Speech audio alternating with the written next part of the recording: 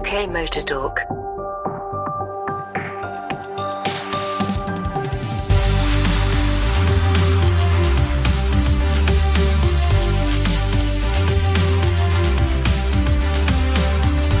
Hello, welcome to UK Motor Talk. I am Dave, and I am here with Jim. Hello. And we're initially going to have a bit of a chat about Formula One. How's it going, Jim? We are indeed not too bad. It's been Formula One is back with a bang. No, whimper. Some bangs, some fireworks, but there was high points and low points. It was a bit of a mixed bag of a weekend, really, wasn't it? Depending on what garage you were in, but it was overall it was enjoyable and good to see the cars all back on track together and having a good scrap, and it's nothing else if not a cracking circuit, and the lighting, the fact it's all at night and the skid blocks bouncing around and all the sparks everywhere, it's certainly dramatic. It manages to so I think evoke memories of, Mansell and Piquet side by side down the Hangar Straight at Silverstone, or Adelaide and the sparks and things like that. It just makes it look more dramatic. So it's a good spectacle, a good opening race. The sparks certainly do make it, don't they? That's one of the things, apart from the noise of Formula One of yore, when I was still a major fan of it. I do remember the sparks and the racket being the major attractions, to be honest. But having watched back some of the highlights of the race, I must confess I didn't watch it live. It did look like it was a wee bit processional. Normal service resumed, Red Bull 1 and 2. Sorry, spoiler alert if you haven't seen it, but, a few days have passed. So, but a very good day in the office for a man who hasn't been on the podium for a little while. Fernando Alonso under a new banner, driving for Aston Martin, and third. He did a remarkable job from what I could see, especially given what happened at the beginning. He did a wonderful job, because I had a few quid on him to get a podium. I had a few quid on him to get a win, but a few more quid on him to get a podium. So I was really rather chuffed with that. So he's earned me some money at the weekend, as well as earning himself a few quid or two, actually driving. And then in a funny twist of fate, just as a slight aside from F1, more on the road car side, Alonso getting a podium for Aston Martin, as you rightly say, his latest team. I think any day now is the official release of the Alpine A110 Fernando Alonso edition. So that's just slightly awkward timing for when that comes out. So it'll be one of those wonderful things. It'll be getting royalty checks off that for quite a few years to come, I would have thought. Or actually probably a few months, because I think everybody will snap those up. But so it's always nice if you're getting a paycheck from a former employer as well as a current one. As I was going to say, it's a little bit more exciting than the Michael Schumacher Seicento Sporting edition. Slightly better credentials, this one, the Alpine, isn't it? It's a bit more feisty than a 1 litre or 1.1 litre Cinquecento in drag. I think you're possibly right on that one. But it was just nice to see. I mean, that if nothing else, it makes me feel better in that Fernando is slightly older than me, so there's hope for me yet, I suppose, isn't there? It just shows that a few of the whippersnappers that we've had recently, and Nick De Vries before he got the go-ahead Monza last year and made his full-time debut this year, was almost seen as, he's a bit too old and he's a bit over the hill, and he's on a 12 and a half as opposed to all the others that are 12. But he's what, in his mid-20s? It does show that form is temporary, but Fernando's never really had a dip in form, but class is permanent. He's lost none of his speed, but what is staggering is he's lost none of the hunger. He was out there scrapping and fighting exactly like he was when he first started. And to put it into perspective, Alonso has had a longer career in Formula One than Oscar Piastri has been alive. So going back to Mike's comment that he's old enough to be the dad of somebody that we work with, it's, Alonso is literally old enough to be Oscar's dad, but he's, a career that's longer than most people's lifetimes. It just shows the class of the guy. It's phenomenal. It's a bit of a scary thought, that, really, isn't it? I mean, it's his 99th podium, I understand, and I'm sure this will be the first of a few this year. I'll probably live to regret saying that, but third step, there's only 2 others you can go for, and I'm sure, given what I've seen him do in the race, he's going to be very hungry, to use your term, for the next 2 steps up, and I would not bet against him making it. Aston Martin have really come right to the fore, haven't they? I mean, with the 6th, the Lance Stroll, that's pretty good for the first outing, I'd say. Well, I think he did especially well, bearing in mind he had a broken toe, 2 broken wrists, a broken arm, a broken finger. He had all sorts up with him because he'd fallen off his bike and smashed himself to pieces. And he was, hobbling around and needed help getting out of the car.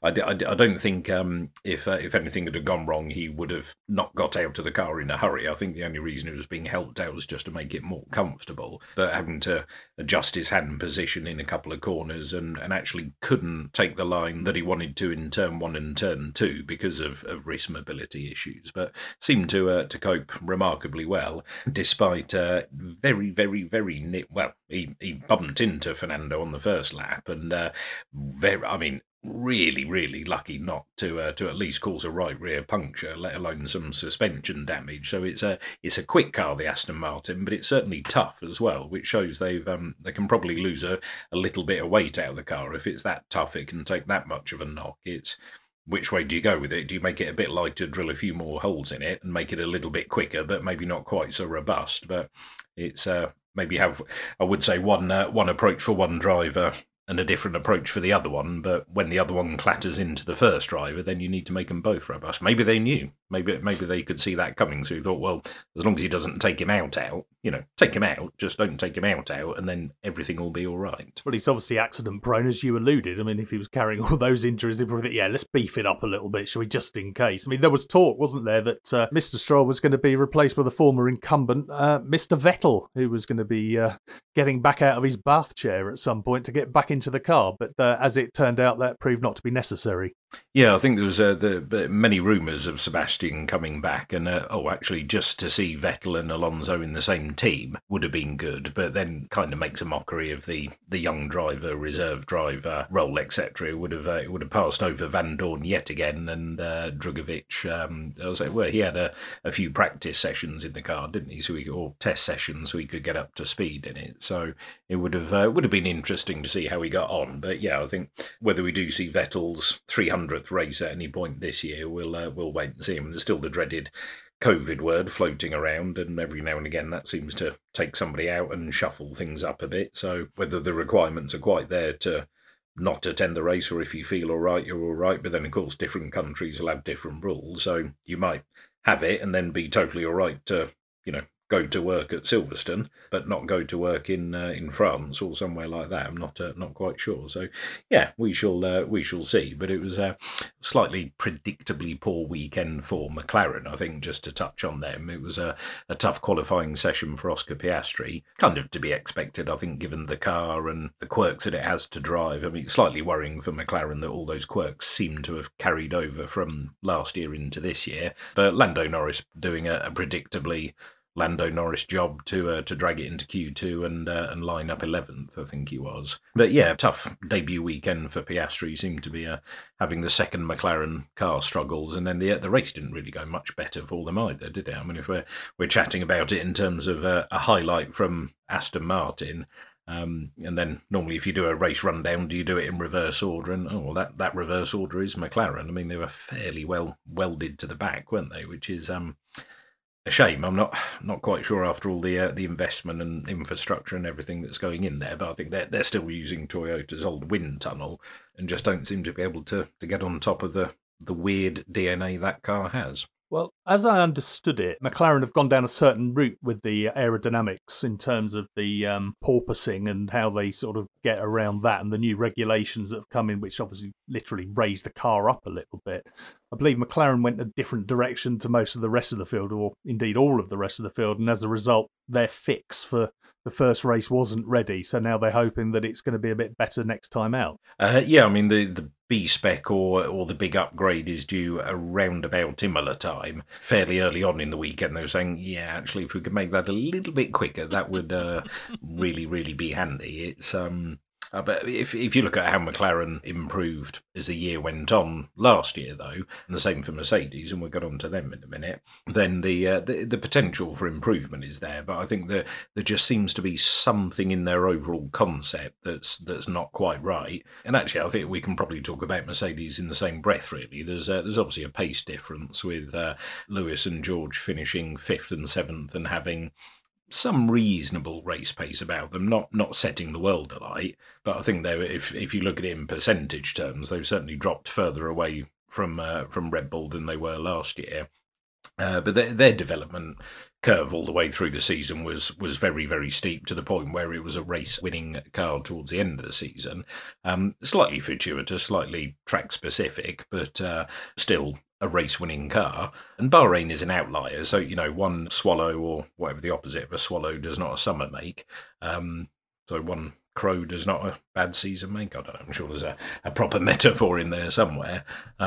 So it's not to get carried away, but they both Mercedes and McLaren, just their whole ethos of approaching a ground effect car just doesn't seem to work. I think it was McLaren said they'd missed their targets, and then actually said, "Oh no, we've hit most of the targets, but we've missed one target, which is aerodynamic efficiency and downforce." It's like, that's pretty important, out of all the targets that you want to hit, then, aero, probably one of them, mechanical grip, the other one, the engine, well, they buy that in, so they can't do a lot about that. So there's really only two things they have to really set a target, and that's high-speed aero grip and low-speed mechanical grip. And yeah, they've missed a big chunk of it. The aerodynamics obviously changed dramatically last year, and as I mentioned, they've tweaked the regs a little bit this year in order to try and get over this porpoising, which is the sort of the nodding up and down of the cars, which is caused by the stalling of the aero with ground effect cars. We're going back to the sort of 70s and 80s again here, aren't we? But who do you think has really, obviously Red Bull are at the front of the pack, so they seem to have sort of got to grips with the aero better than anyone else, and you'd probably have to say there's a reason for that, and his name ends in Newey, doesn't it? Yeah, I've been watching Clarkson's Farm, watching the second season of that, and I always think his advisor guy, what's his name? Charlie. Oh, Charlie, yeah. He's just like the farming Adrian Newey, because he looks a little bit like him. Yep. He's just got that general way about him, and it's that ability he has. And they've just nailed the concept. But of course, it's if you're going to pick a subject or a section, an area of a subject that Adrian Newey knows more about than pretty much anybody else, it would be ground effect, because that's what he did his thesis and dissertation in, and that's what he did when he first started. So it's hang on, I remember all this from school. So he dug out all his old homework and just sort of did that, and that was it. Off he's gone. But Red Bull, they've just stretched their advantage over the rest of the field. Alonso cracking drive though it was 38 seconds off Verstappen at the end, swashbuckling performance, and got the Ferrari on pure pace. So is the Aston Martin the second quickest car? It's certainly. It was a bit further back in qualifying. I was hoping he'd be a bit further up, but he didn't seem too upset with qualifying behind the Ferraris, because they knew they had the race pace, and that was the thing in pre-season testing. It wasn't their headline pace. I think they were only 16th and 18th on the overall timesheet, something like that. But when you looked at their long-run pace, that's where they had the advantage. But Sainz never really seemed to get the car on the same level as Leclerc over the weekend. Something we saw from Carlos last year, and as the season went on, he improved as well, or the car came towards him, or he got used to it. But not a good opening weekend for Fred Vasseur or Charles Leclerc in particular. The mirror opposite of last year actually started with a win, and then reliability issues crept in. This seems to be the other way round. So again, maybe this is the mirror opposite of last season, and Ferrari will improve from here. But not good to start with an engine failure like that so early into the season. So maybe a power unit out of the pool already. Who knows? Yeah, these are the things we have to think about now, aren't they? Gone are the days of thousands of spare engines, a spare chassis, spare drivers, the whole lot. Yes, it's straightened times, even for Formula One. And again, even if they did want to chuck loads and loads of engines at it and take penalties, well, there's the cost cap to think of as well. So a few people have made the comment of, well, the cost cap breach and fines and things don't seem to have slowed Red Bull down at all. But where that will start to have an effect will be later on this year and into next year. It will be a long-lasting effect. A combination of the cost cap breach settlement agreement that they came to, and as well their punishment, if you like, for winning the Constructors' Championship. They get far less wind tunnel time than anybody else anyway. So actually, if it does allow the rest of the grid to close up, and then for the next couple of seasons, I don't know how long they keep this in, 10 years, 15 years, the slower ones catch up and just get close, and then because the quicker ones have dropped back a bit, they then go again, and it just, we want it to be close. But I think Q1, there was I think there was less than a second between all of them in Q1, 1.2 seconds between them all, something like that. So it was really, really close.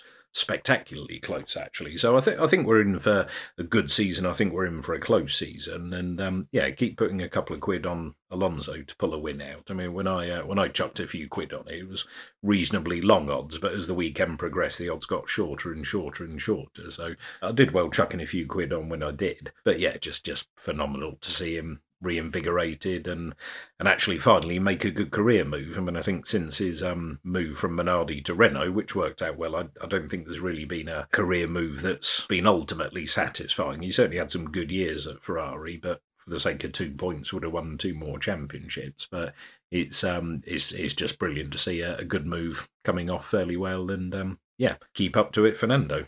So that's race 1 out of the way. We're off to Saudi Arabia in a couple of weeks' time. Do you think it's going to be more of the same, or does the circuit differ enough that it might play to somebody else other than Red Bull?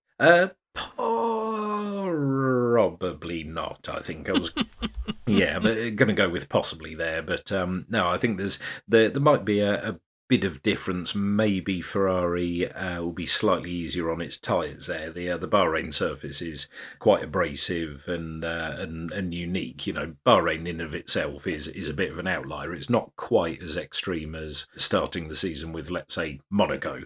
But it certainly is an outlier in terms of track characteristics. But Jeddah is different in track surface terms. But there's a mix of fast corners and slow corners. But the Red Bull seems pretty good everywhere, to be honest. So my guess for the top step or 2 of the podium would probably be Red Bull again. But I think I'll put another couple of quid on Alonso for a podium, because why the hell not? Although I suspect the odds will be slightly shorter. We shall be watching with interest, and let's hope McLaren pull their fingers out and at least appear somewhere further up the tables. I do still hold a bit of a candle for McLaren and would like to see them do a little bit better than they have done on this showing. Yeah, I do as well. I do like McLaren, and the car does look good, and the colour scheme is good. So it would be good to see Lando have a slightly better car to show his, frankly, ridiculously prodigious talents in. So we shall see.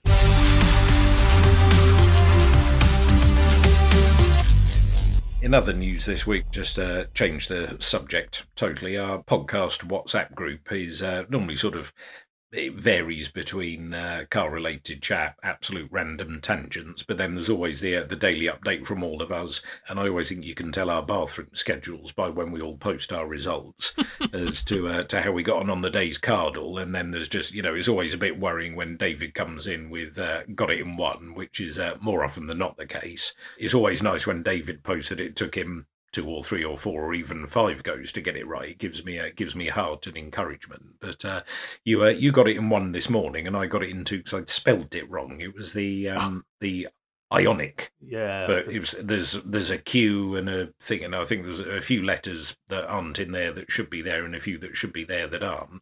And we got to thinking about funny spelt car names. So the Ionic being one of them, and the Qashqai, Kumquat, as we often call it. Just how.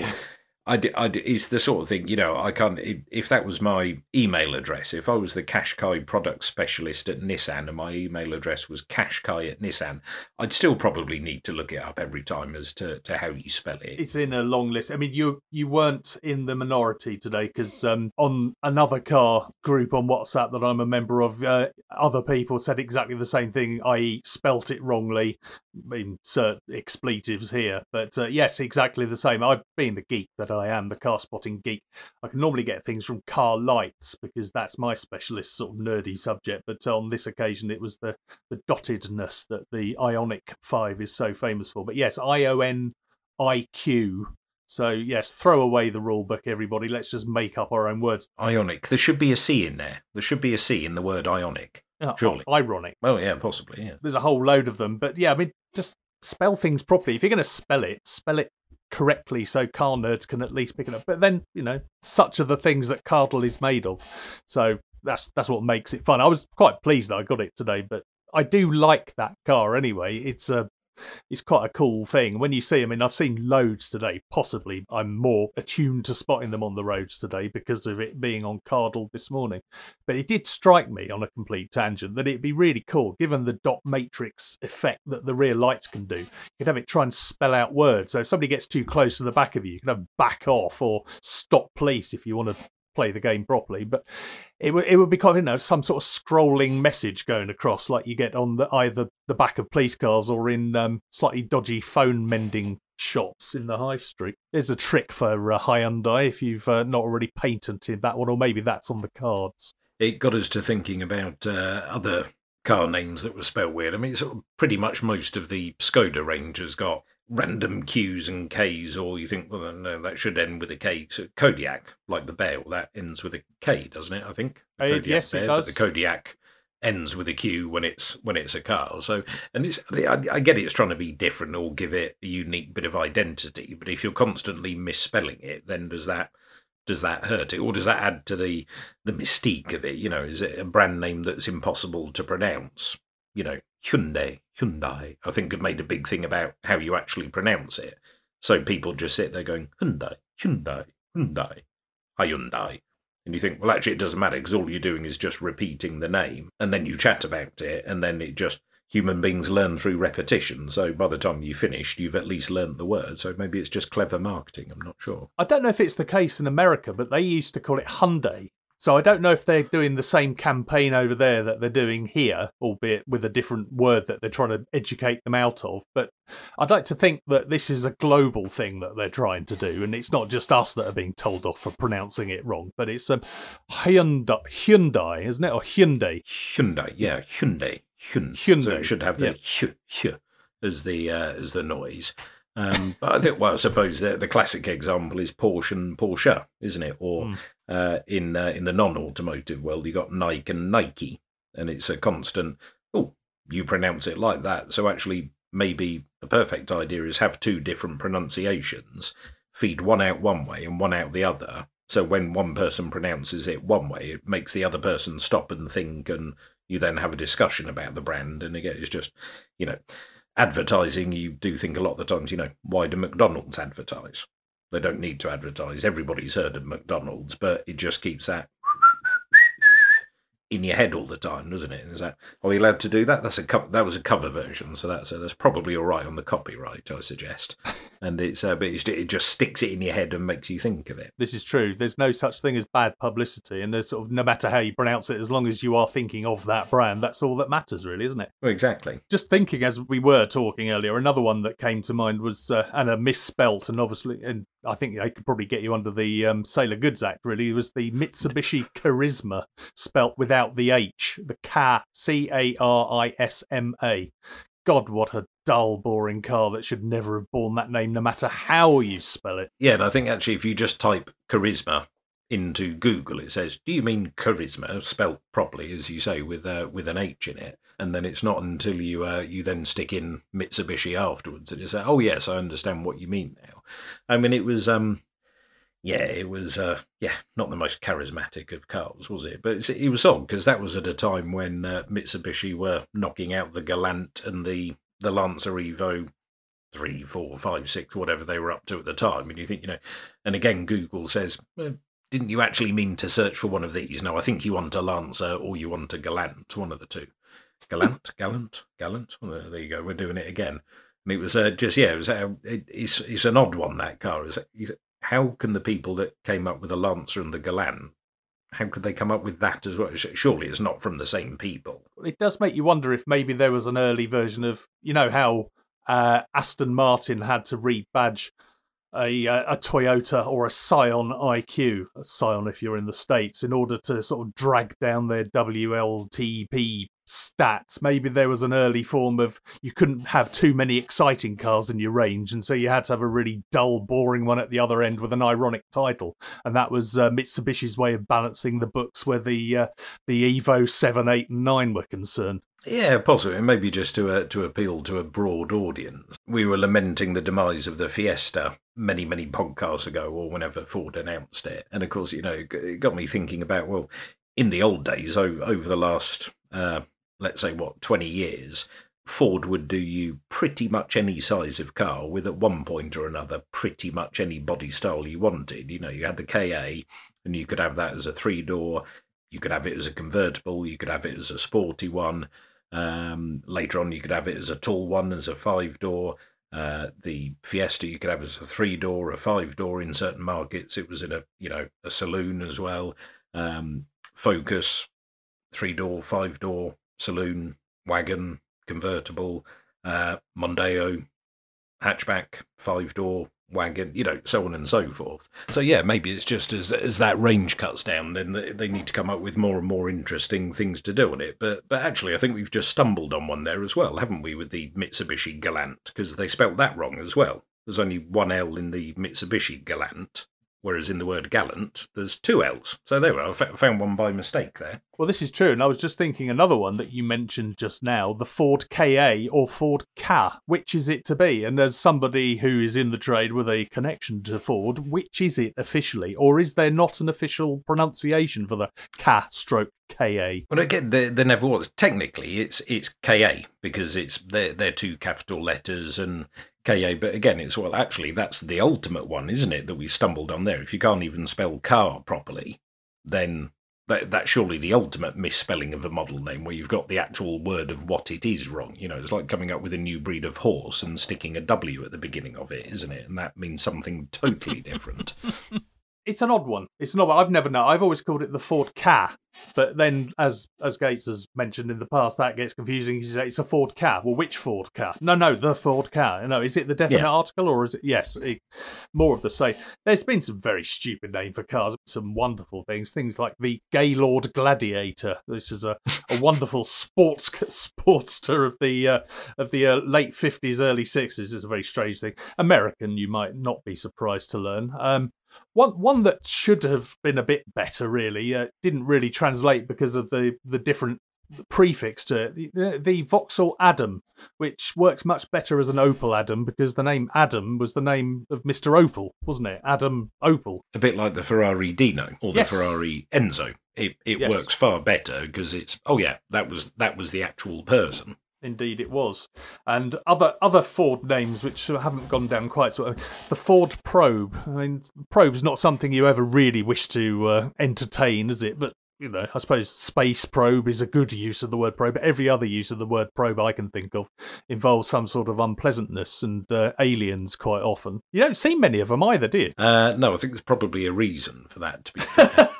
But again, Ford with the Cougar, because they had the original Cougar that was spelt with a C and supposedly like the cat, and then over a number of years the word Cougar took on a slightly different meaning, and then they came up with a Cougar but spelt wrong, and it was their own model name, but they spelt it wrong because they then spelt it with a K. You think, if you can't even spell your own model name correctly, then what hope has anybody else got? But again, I suppose the Escort. So when Ford decided to bring back the Escort and make it an SUV, are they going to spell it wrong? So how do you spell Escort wrong?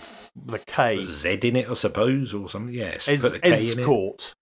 In it. Yeah, Escort, something like that. Yeah. You can guarantee they'll have trademarked them all. They'll probably be sitting there somewhere. You can go through every single one that you're not allowed to use. Are they bringing back the Capri at some point? I did hear a rumour that name was Capri with a K. Off. Yeah. and a double E on the end instead of an I. Well, again, I think if you called it, if they were slightly better with the branding on it, the Mini E. No, call it a Mini. That's far better. The Capri, but get rid of the I at the end and put an E or 2 at the end. Actually, that makes a little bit more sense. I mean, the TV show I particularly enjoy at the moment, and I know you're not a fan, David, is The Apprentice. And there was the guy who got booted off some weeks ago. They had to market a new electric bike, and he called it the Cafe, so cafe but with a longer E on it, Racer. Genius. Absolute genius, because it spoke to the people who were into the cafe racer type bikes and whatever else, but it was like, that's bloody genius, that. And for a fact that I would be willing to bet Alan Sugar's already copyrighted that. If not, the guy who came up with it should have copyrighted it, because otherwise there'd be a few bike manufacturers. that's a bloody good idea, and then hopping on to try and copyright it straight away. It was just a genius bit. So I think that if we're going to go from this old world internal combustion engine to new world, and this is probably a whole debate for another podcast, whether we're actually going to end up there by 2030, 35, 40, I don't know, it's going to be 30, 40 at this rate, then yeah, why not have a play on the old cars, but put an electric twist on them, just so at the very least it eases us in gently with a bit of nostalgia. Oh yes, nostalgia. It's a thing of the past, but it's also a thing of the future if we're going by that rule. But yes, I wouldn't be at all surprised if Alan Sugar had already trademarked all of the things that are on that show. If you look at any trademarks or copyrights, a Mr. Sugar of Brentwood, Essex has already stamped his name all over that with the word Amstrad, I should imagine. But he didn't get where he is today by not doing things like that, so we can't really knock it. He's nothing if not daft, is he? So fair play to the man. Pile 'em high, sell 'em cheap, make television programmes, repeat. He's done quite well out of that, I think. So anyway, I think you've probably heard enough of us tonight. We've been blathering on about Formula One and stupid car names until the cows have come home. I can see them returning through the impending blizzard that we're expecting tonight. It's a very cold night. Sat here huddled over my computer. It's been wonderful having your company. Hopefully next time we shall be talking about more motoring related fun and games, and hope you've enjoyed this evening's extravaganza. So thanks for joining me tonight, Jim. It's been lovely having your company. From me, Dave, I wish you a very good evening. And from me, Jim, it's goodbye. Take care. Talk to you next time. UK Motor Talk, a First Take Media production.